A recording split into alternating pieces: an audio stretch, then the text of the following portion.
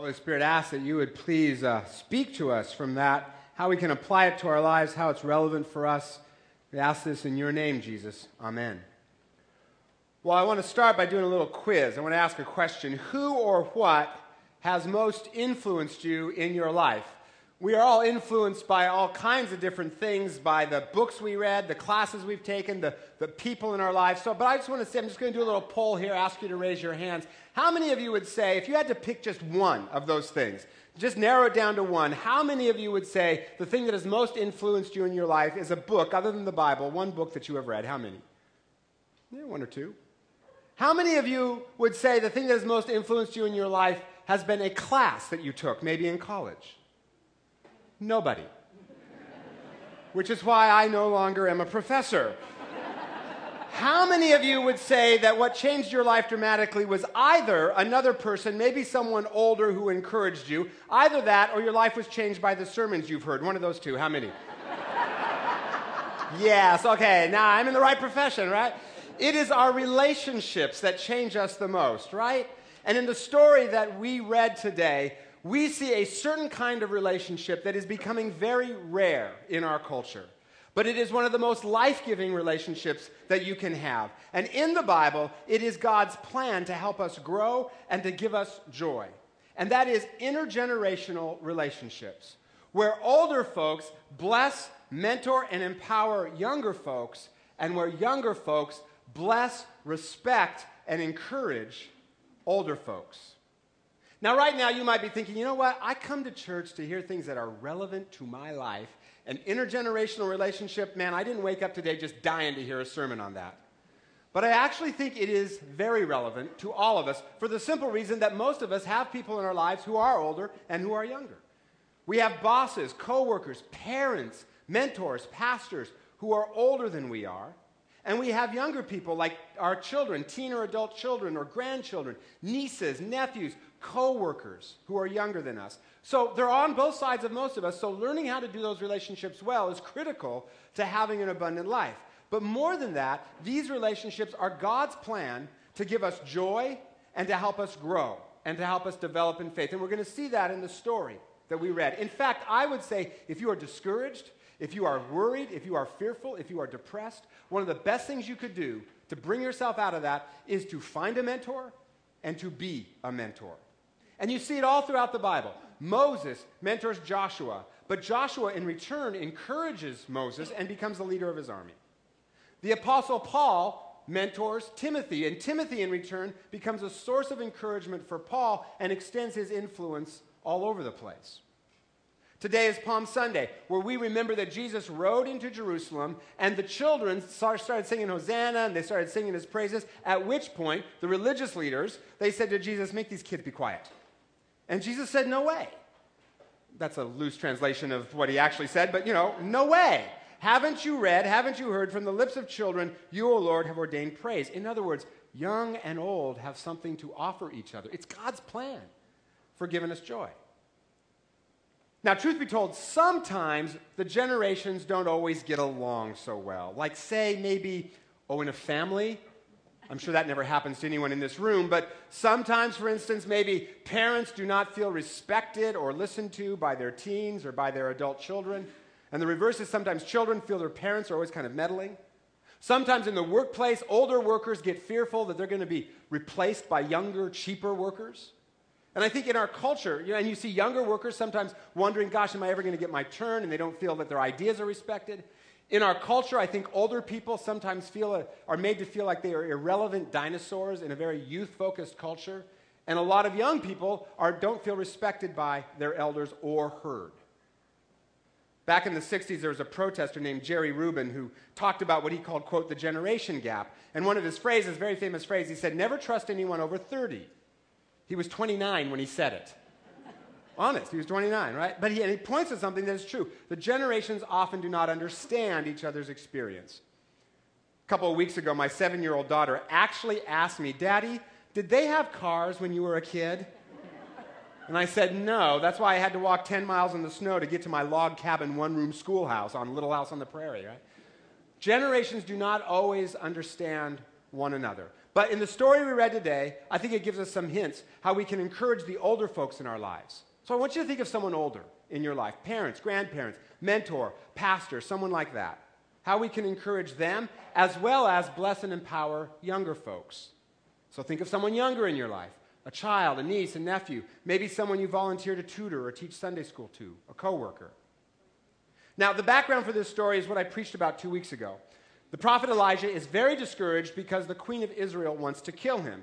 And so to get him out of his discouragement, one of the things God does is he says, go anoint Elisha, son of Shaphat, to succeed you as prophet. In other words, God's saying, Elijah, one of the ways out of being discouraged is to form a friendship with this younger man named Elisha and to pass the baton of leadership to him. And in return, Elisha gets someone to mentor him. And the only hitch in the whole deal is that their names are so similar, right? Elijah, Elisha. It's been a problem for preachers ever since. I mean, like, why couldn't Elijah mentor someone named Fred? You know, Fred the prophet. That would have been easier. So from this story, let me start talking about how older people can bless and empower younger folks. So think of someone who's younger, and then I'll talk about how younger folks can bless and empower people who are older than they are. So first, older folks, what can we give? Our blessing and empowerment to younger people. Let me talk about what that means. In this story, it says that as soon as Elijah finds Elisha, he threw his cloak around him. Now, what that meant was the cloak symbolized Elijah's role as prophet. And by throwing it around Elisha, he is saying to Elisha, I believe in you. I think you can do this. I see something in you. Here, you take the baton, you run, it's your turn, and I will encourage you. And if you want to breathe life into someone younger than you, a child, a niece, a nephew, a coworker, here are 3 things that you can say to them repeatedly. First, I believe in you. Second, you take this project, this team, this thing, and you lead it, your turn to go, and then give your employee or your child something significant to do. And then third, you are good at, and then fill in the blank. Every younger person wants to hear those 3 things from an older person. And then not just hear it, but then have that older person stick in their life and walk alongside them and encourage them and teach them and train them and mentor them. And this is key because sometimes in our culture, older folks get fearful that they're going to be shoved aside by the younger generation. But biblically speaking, older folks always have a role in blessing and empowering the next generation. From here on out, Elijah and Elisha spent 18 years together doing ministry. 18 years. Elijah is hardly shoved to the margins. But his role changes from doing it all, being the only prophet, to training a new one. And the way you train that, 3 phases to training. 3 phases to passing the baton. Elisha, I'll do it and you watch. Then let's do it together. And finally, Elisha, you do it and I'll encourage you. And most younger people are dying for this.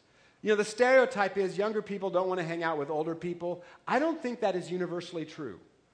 Do you know the most frequent request I get from younger people in this church? Could you find someone to mentor me?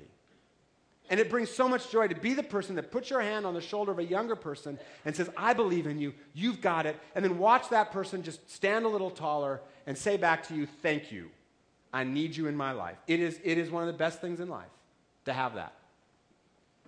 Second way we can empower younger folks is to share our experience and our life with them.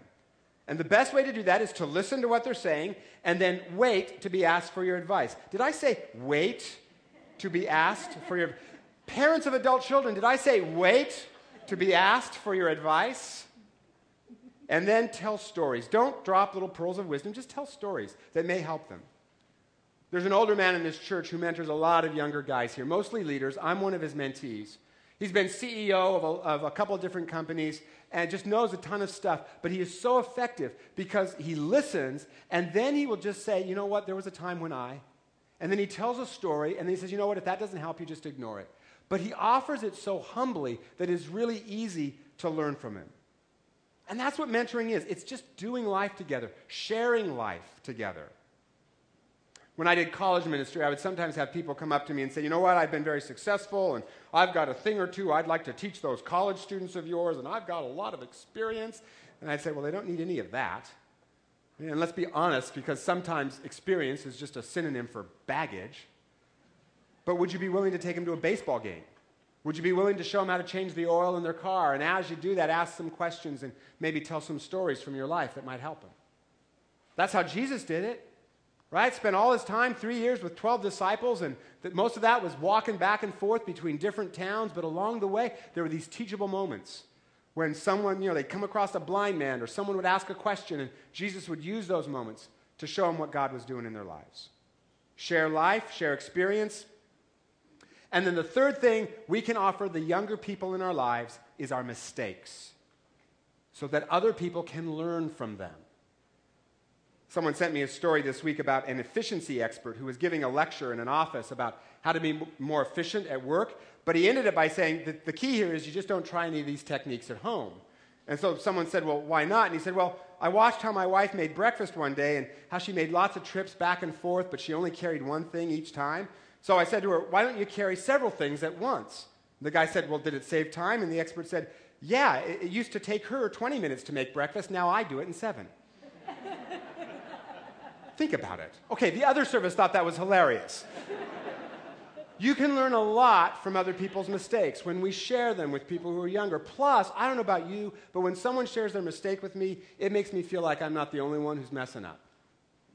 Bless and empower, share our lives and our experience, share our mistakes. 3 ways to make people younger in your life feel great. Now, how about the reverse? How can the younger folks, how can we, who are younger, who have older people in our lives, how can we bless and encourage and empower them? Even if you're 60 and you've got an 80-year-old in your life. What can younger people do for older people? 3 things. The first is this: share your energy and your passion. As this story goes on, it says that after he meets Elijah, Elisha took his yoke of oxen, slaughtered them, and burned the plowing equipment. Okay, what's going on here is Elisha is saying, you know what? I am so excited to be a prophet. I am so excited to follow God. I'm going to leave my past life behind. I'm going to burn all my bridges. I'm not going to hedge my bets. I am all in. That's a lot of energy. And it's a huge sacrifice because the story tells us he had 24 oxen. And what that meant back then was you were a very wealthy family to have that many oxen. So it's a huge sacrifice. But here Elisha has all this passion, all this energy to go follow God. And that renews Elijah's passion when he is in a time of discouragement. And then it says that Elisha cooked the meat and gave it to the people, and they ate. In other words, he throws a big old party, a becoming a prophet party. Because he's just so excited. He's got all this energy. He's got all this passion. Younger folks bring that. I mean, that's what's great about younger people. It's like they're excited to take the hill, and then the hill after that, and the hill after that. And when you just feel over the hill, they're excited to take that hill, right? And whenever I'm around younger folks, I start to feel all this new energy and new passion. Yeah, let's take the hill. Ow, my back. Let's take the hill, right? There's a man in this church named Norm who's 78, and he decided that he wanted to be in more intentional mentoring relationships. So he volunteered to help out at his grandson's scout troop, Boy Scout troop. And he's kind of his grandpa-in-chief is how he describes it. And he's been able to be a mentor to the scoutmaster who is in his 40s. And he says, we just feed off of each other. And he gives me energy and new ideas, and we have fun implementing them together. And Norm's been able to use his 78 years of leadership experience to help the scoutmaster become a better leader. He was able to pray for and counsel one of the young dads whose marriage was in trouble, as well as pray for an 11-year-old boy who was away from home for the first time in his life. And Norm said it's just been a ton of fun. He said one of the high points for him was last summer at camp they had an adult belly flop contest, and Norm said, I placed second in a field of corpulent competitors. I love the alliteration, corpulent competitors. He said he entered it because his grandson just kept bugging him and said, come on, Granddad, do it. I mean, all you ever do is belly flops anyway. You're the master at it. So, in fact, here is Norm in his prize-winning flop. That looks like a happy 78-year-old man, don't you think? I mean, Norm says, I'm experiencing joy and new energy as I see young men grow in response to my affirmation and my encouragement. I'm getting to pass on leadership skills. I'm learning new leadership skills from these younger guys, not to mention belly flop bragging rights for a 78-year-old grandpa. Norm is 78 years young because he has intentionally put younger people in his life. Do you have younger people in your life? Plenty of opportunities at work, here in this church, in your neighborhood. They give us energy. Second thing younger folks can give to those of us who are older is vision. Elisha has a very different kind of ministry than Elijah did. And you see it in their names. The name Elijah means the Lord is God. Elisha means the Lord saves, and that defines their style. Elijah was very confrontational. Elisha was very caring because there was a new day, a new season, and a new kind of ministry was required. Often younger people can see things older people can't because they don't have all these memories from the past. They're just looking ahead. Back in 2001, Bill Gates was asked in an interview what his biggest business concern was. Was it the government antitrust stuff? What was it? And he said, no. It's that someday some kid in a garage in Palo Alto is going to come up with an idea that I've never had. And right about that time, literally, two 20-somethings named Larry Page and Sergey Brin were literally in a garage in Palo Alto coming up with an idea called Google that turned out to be a pretty good one. Just like Gates and Steve Jobs, a generation before, saw things in their 20s that nobody else saw. Just ask IBM. Oh, who's going to want computers in their home anyway? Oops. Younger folks help us see things we sometimes can't. And then the third thing you can give to someone older in your life is respect and gratitude. The text here ends by saying that Elisha set out to follow Elijah and became his assistant. A better word would be apprentice. That is, Elisha is teachable, and he respects Elijah's experience. If you're younger and you want to bless and encourage an older people, here are three things to say to them. Tell me your experience. What is your advice for me? And then listen to it. And then third, thank you. You have made a difference in my life because, and then fill in the blank. When I hear younger people say that to me, it is a shot in the arm. I don't feel old and irrelevant. I feel needed, valued, wanted. So who is younger in your life that you can do that for? And if you don't have someone, find someone. Plenty of opportunities. A long time ago, I told you part of a story that happened to me, and now I want to tell you kind of the rest of that story, the last half of that story. And it was when I was doing college ministry in California, and the church I was at hired a much younger man to do post-college ministry for young adults. I was 40 at the time and starting to feel a little old to be doing college ministry. And in our first meeting, the first time I met with this other much younger man, it did not go so well. One of the things he said to me was, he said, Scott, now that I'm here, I don't think the church needs you anymore or your ministry. Which just kind of confirmed all of my fears, right? Like I am being shoved aside because I'm too old. And I said, well, I think I still have a role. And he shook his head and he said, Scott, you don't get it. My generation wants church to be authentic and relevant. So I snapped back, well, can you tell me the generation that wanted it phony and irrelevant? Because it wasn't mine and it wasn't the generation before mine. Shockingly, that was the high point of the conversation. It just went downhill from there and got worse.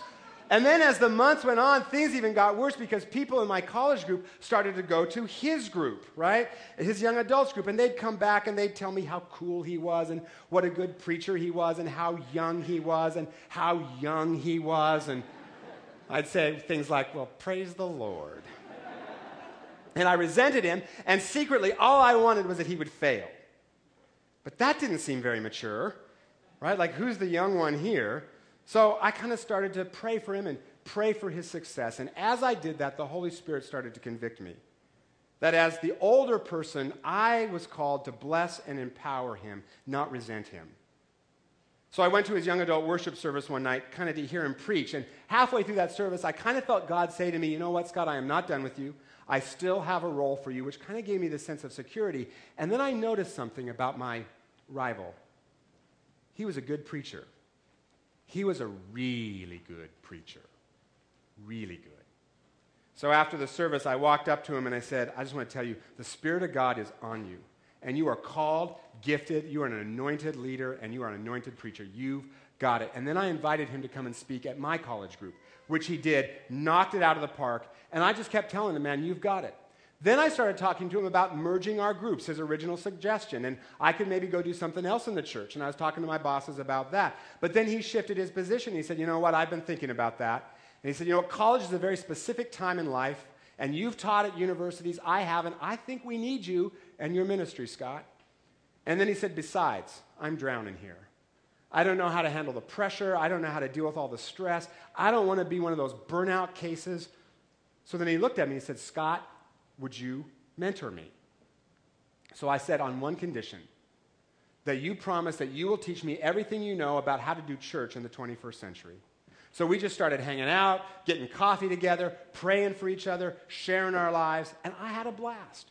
I learned a ton. I felt needed. I felt my experience counted for something. I had the joy of breathing life into a younger man, and he was in turn saying to me, I need you, thank you.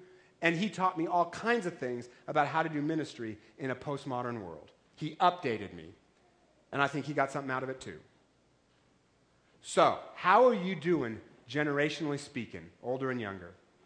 Are there people in your life who are older than you, if not in years, at least in faith, who bless and empower you? And if you don't have those, ask God to show you who that person might be. And if you do have someone like that, thank them today.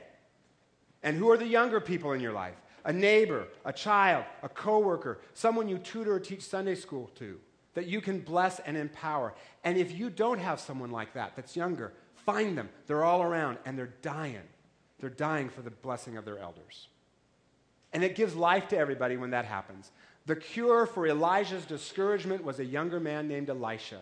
And Elijah was the encouragement Elisha needed to go and do great things. Elisha went on to do miracles. Kings consulted him. But I bet, until the day that he was a very old man, I bet Elisha remembered when he was just another rich kid with a whole lot of oxen, when an older man came up to him, put his hand on his shoulder and said, I see something in you. I believe in you. And the two of them set off together on an adventure that changed their lives and that changed the world around them. And what if we did that for each other? How would that transform our families, our offices, our neighborhoods if older and younger started blessing each other? And what if we were that kind of church? So that in a culture where older folks sometimes feel shoved aside and younger folks don't feel like they're respected, what if we were a church that was known not just for serving the community, which we are, but also for being a place where each generation blesses and encourages and empowers the other? Man, that doesn't happen anywhere in our world. What if it happened here? What if we were that kind of church? I would bet we would see younger folks flock into this church because they are dying for the blessing of their elders, and I bet all kinds of older people would come here too because they would feel needed, respected, and wanted. The passion and vision of the young combined with the experience, blessing, and empowerment of the old, that is a winning combination. It's a winning combination, and it can change your family, it can change your office, your church, your world, and your life forever. It is one of the best things in life because God meant it to be. So, Lord, you put us in generations for a reason. So today, call to mind those who are older and those who are younger in our lives, and show us how we can bless, encourage, and empower them so that we can be the kind of community that you have called us to be. Jesus, show us and we will follow. We ask this in your name, Lord. Amen.